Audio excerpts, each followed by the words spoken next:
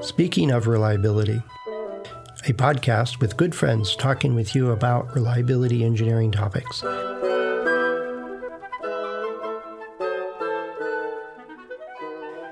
Welcome to Speaking of Reliability. This is Fred Shankleberg, barely able to hit record before we dove into this topic. And this is Kirk Gray. Not Ray. Fred. It's not Ray like you taught me last episode. But right. It's Kirk Gray. Kirk. And that's right. with an A. Right. Anyway, yeah, you were talking about... so we sent out a question this week. As Carl and I are kind of trying to wrap up the draft of this book we've been working on, seems like forever. And we've got some ideas for a title of it, but we thought, well, we can get some more ideas. So we have all these people that have read the draft so far. Let's ask them. And we got some really good ideas right away. And so we'll go back out with a narrow set for some voting. But one of the pieces of advice is include at least one or two buzzwords of current fad things today, like Internet 4.0 or artificial intelligence or data engineering or I don't know, some other bunch of other, right. And I was like, no, I got nothing to do with any of those things. And then coupled with that, I ended up with this question came up the other day it was kind of bouncing a recommendation of what they were thinking of doing in this organization that doesn't really have a FRACUS system or a field data tracking system. And it's not a very big company, and they don't have that many installed systems. So they're getting on the order of one a day, of alert or order of magnitude wise. So they're not getting a million calls or returns or anything like that. They're not anywhere near that scale.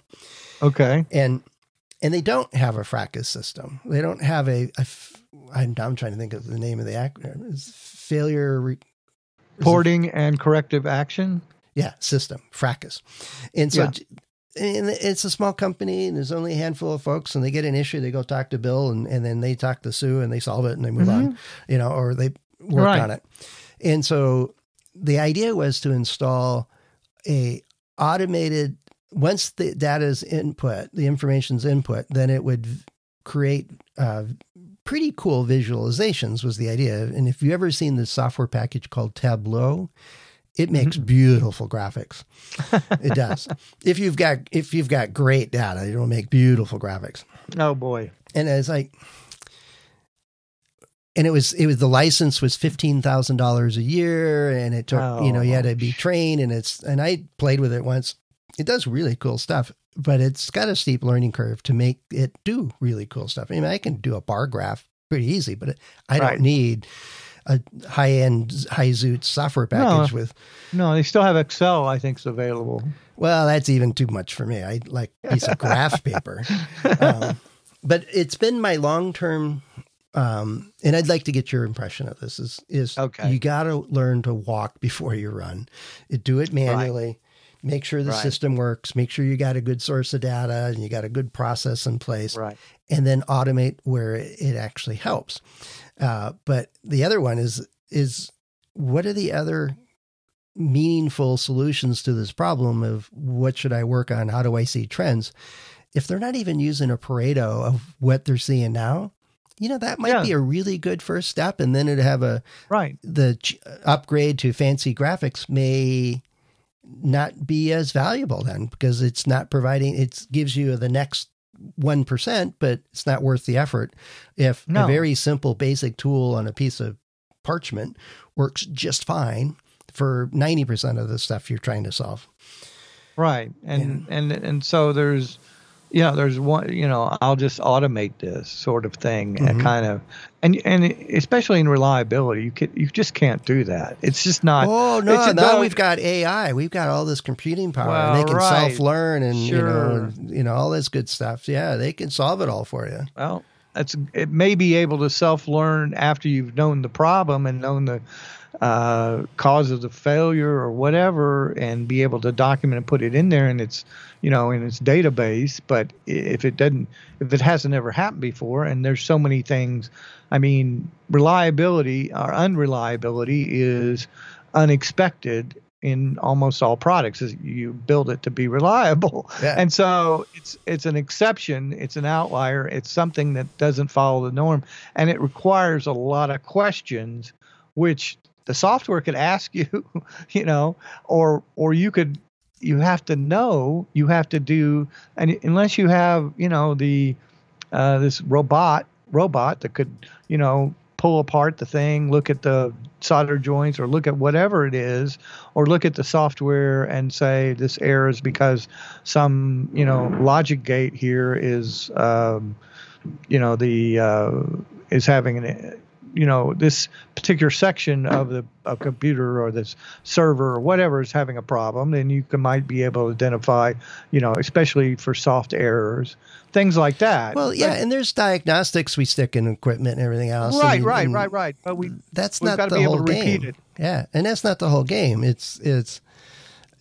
I don't think this was to replace failure analysis or anything else. But let's say Well, what would be the advantage of whatever they're, Well, the argument is that it would give you a visualization to give you greater insight at what's happening with your field data, your field failures over time. And you're like, okay, well, they're not doing that now. Oh, no. Yeah, then why did they need to jump to the, fifth level of effort to actually get that? That was my first point. And it says, now it may prove out to be exactly what they need and just beautiful, insightful, and clear as a bell and everything else once you get it set up. But instead of automating it right from the start and going through all this pacing to get everybody to get the data just right so it goes into this program just right, how about do it manually for a couple months and see if it actually gives you anything? Yeah. And basically, if you're talking about a small, like you just mentioned, a small production, not putting out much, then they have the opportunity now to learn the really fundamentals of their product and fundamentals of the problems without, in fact, and when you get into massive volumes, then that's when data sorting and being able to use software to look at it different identify ways. and Paretoize it and things like that would be more useful because you've got a massive amount of data and you can't review every one of them. But if you have just a onesie twosie or 5 a month that you can investigate, I mean, this is where you start learning, especially in a new company, before you jump up into. Hopefully, you're going to go to mass production if it's if you're making electric vehicles or something like that. No, it's not even that. It's not even that. It's just a company that has a very niche market, and the hardware supports the services they sell. So it's not their intention to make a gazillion of these ever. It's just that's not the business model they're in. So it was. What's the failure cost? What's what are they trying? What's the cost of the problem they're trying to address? Is it $15,000 a year for software? I mean, what advantage is that going to give them besides the pretty graphics? Which, you should be able to understand before you get pretty graphics what just the raw data says, the numbers, until you put it into a colorful chart, and where those numbers are coming from, and why they're, what's the issue? Well, one of the things with the fancy software packages, and I've worked with a handful of different ones that allow you to do, you say you have the region that came from the board that it was on, and you get like 10 pieces of information about the week it was made, all this other cool just data associated with this particular failure, and all this cool stuff. And one of the things we often do, and I know you've done this, is you get a bunch of failures and you notice they all come from Kirk Gray's kitchen, and then it's always, and they're like, what are you guys doing in here? What's he making? What's he making in here? What are they doing? And crushing rocks. But if the failures were scattered all over the world and they were nondescript and not similar in any way, not associated with the same week, whatever, it's totally random. But it's one of the things we often do is go, is this a batch problem to this week of production? Was this the week we had some bad components come in or a change in the line? Or we do a lot of that kind of stuff. And the higher end visualization packages can help you spot apparent relationships. I won't even say causations because it's not representing causations. It's just connections or relationships. And there's lots of different techniques for doing this with when you have 20 pieces of information on 1,000 different failures. Right. You can look for patterns in that. Right. And then you may go do investigation, see if those are realistic or not. But it's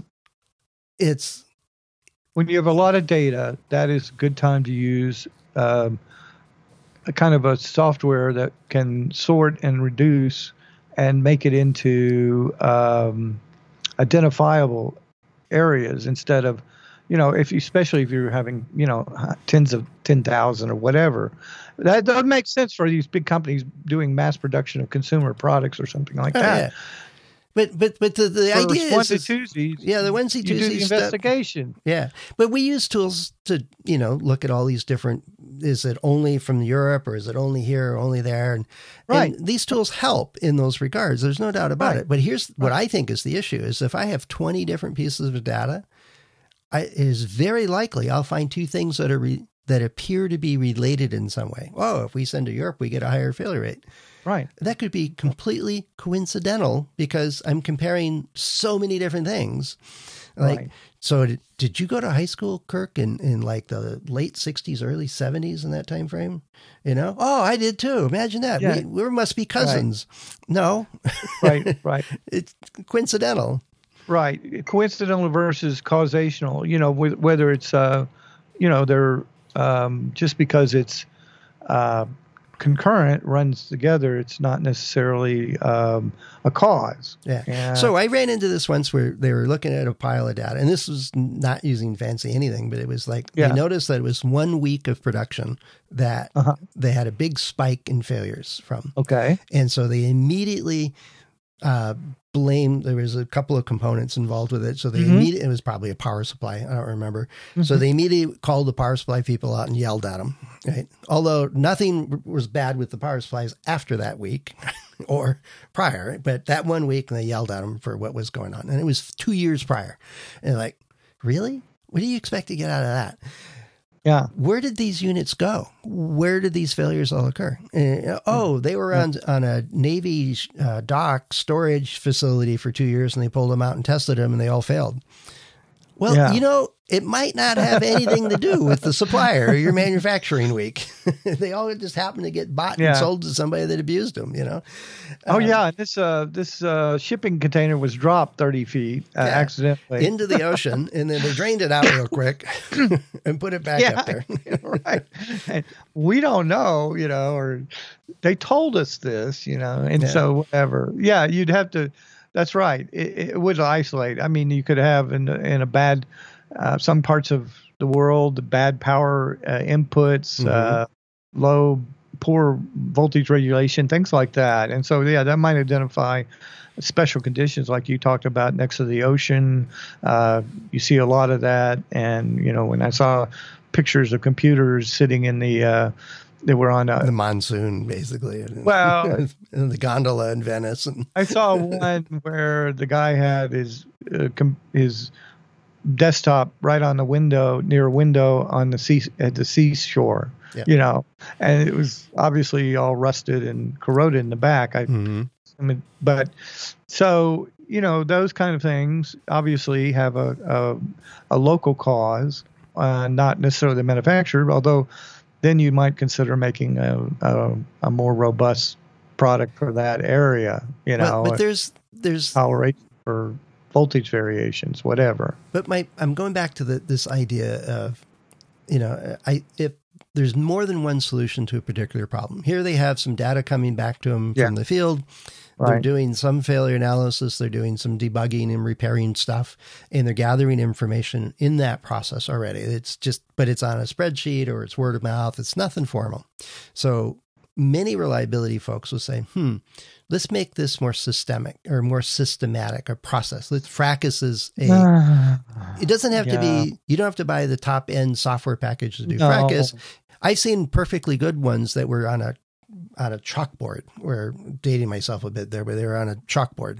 And it's a small team, so they just kept a running list on the chalkboard and had next to it the status and who was supposed to be working on it.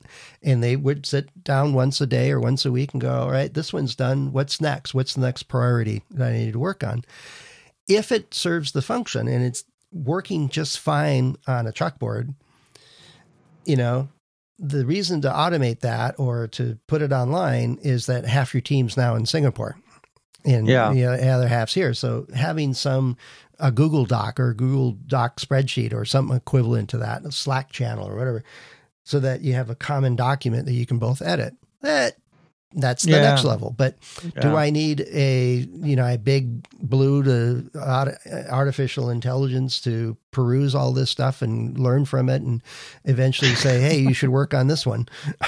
It's like, do I really need that? Oh, Fred, I've just seen so many people in engineering want to go immediately to models and process and trying to use software to do something that they should get up off their ass and put their face into the product, unscrewing boards and taking things apart and investigating, going down to the warranty repair facility or wherever. They're just so reluctant to do that. And I don't understand this. No, I'm a qualitative, thinker. I had a tough time. But you grew up doing field repairs, right? You started in industry. I was a field service engineer. Yeah, that was your business, is on that That deep was end. what I did. I repaired and worked in a calibration lab repairing oscilloscopes and things like that. But most people don't have that experience. They come out of school with textbooks, they need to go engineering, and that's it. I know. They need the best, I would think the best reliability guys are those that worked in a failure analysis lab at that company or worked in field service or worked in the warranty repair group or something. What about the statisticians? What about the statisticians? Oh, throw them out. Get out of here. Hey, I resemble everyone. Send them to the accounting department. Oh yeah, I don't know. That's where, right. No, but I agree with you. You need to understand failures. I've had so hard many times that engineers are reluctant to go down to the lab or go down and get the product or have the product shipped to them to be able to look at. It's just, there's a lot of hassles with that. I mean, it's not easy to doing those things either. So no, I've run into it where, the team was, saying one of the best stories, I'll switch it around to not a disaster story, but a good story. This one group knew they were up on the rails of losing market share and all kinds of problems. And they knew that reliability was a big deal for their customers. And so they were designing a new platform and really trying to get it right. And so one of the many steps they did that contributed to their success was once the product launched, and it was not a, million onto the shelves all at once. It was, 10 gets sold here, 15 gets sold there. It was a very slow ramp that their market always did. And they put together a team of their key engineers, basically, and said, all right, you follow the shipment and go see it happen. And then you have fast-tracked authority to change the design, right? We're going to really shorten the review process. And so you see something, you fix it, and let's get it out so that the next shipment, or as soon as possible, we don't have that issue in the next rounds. And they called it the delta phase. So you've heard of alpha and betas, right? Right? Then you go to production. Right. But this was after production. It's just started, and it was, I think, for 90 days. They basically sent chunks of their design team to installations. And great. And they learned so much, and they drove their field failure rate to, and it started low because they did a lot of other things well in the design, but it started relatively low, and they cut it in half in 90 days, which was 3 times faster than they would normally do by just getting stuff shipped back to them or customers complaining, because they were there watching. And any little anomaly, they went, wait a sec, that shouldn't happen, because they could recognize the difference between what was supposed to happen and what did happen. and then they would go jump on it. And it saved them a fortune and more than paid for all this travel and all this time with these guys going out there. And then those engineers came back and told amazing stories of what they learned about customers and how they used it and what they learned about the product. And there was a list, a line out the door of people wanting to do it on the next program because it was an absolutely wonderful experience and educational about how well your actual design was right firsthand, right in the face of the customer, seeing it happen. Right. And these are the things you can't learn in school. These are the things you have to go out. And you know, and that's what I really loved Click and Clack and the car, what was previously Car Talk. Yeah, Car Talk. Wonderful show. Two guys who got engineering degrees from MIT. And they themselves would say, look, you got to be really cautious about those engineers. And, you know, from him, he says, they're never shown the real thing. They're just shown mathematical models of the thing. Yeah.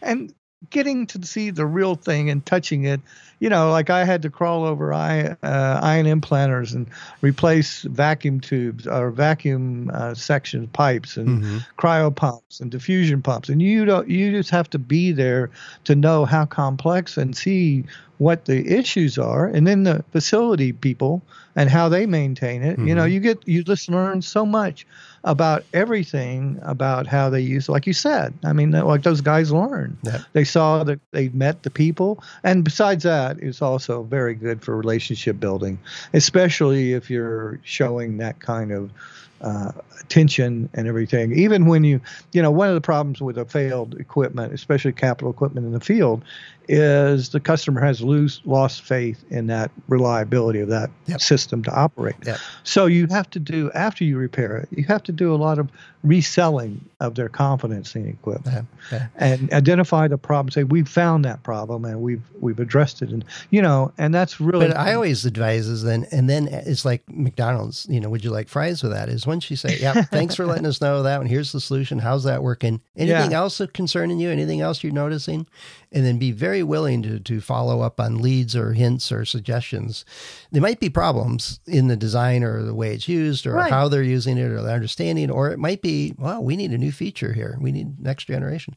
There's lots of benefits to doing that, but it's rare. And I agree with you. There's way too many engineers that just won't get out of their chair to go down to the manufacturing floor.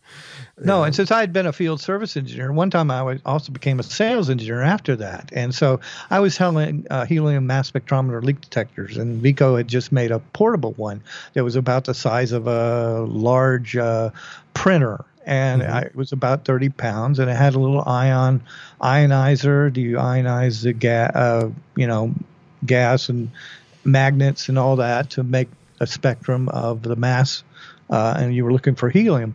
Okay, so they had a filament in it, just like a tungsten filament. And as I had all these IBM engineers in the room, it burned up. But the great thing is, since I was capable and had worked on high vacuum equipment and pumps, that I knew how to change this filament out. And in fact, they had already arranged for a second filament to be there. So I quickly, in front of them, demonstrated how to replace the filament.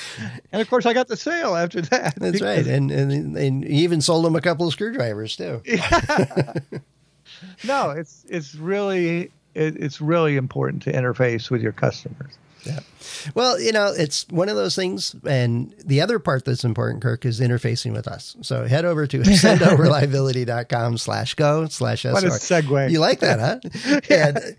And let us know what's on your mind, what questions you have. And, you know, what's your story from your customer interaction type thing? There's got to be some stories out there that are just, or troubles. Maybe your organization won't let engineers out of the building to talk to anybody.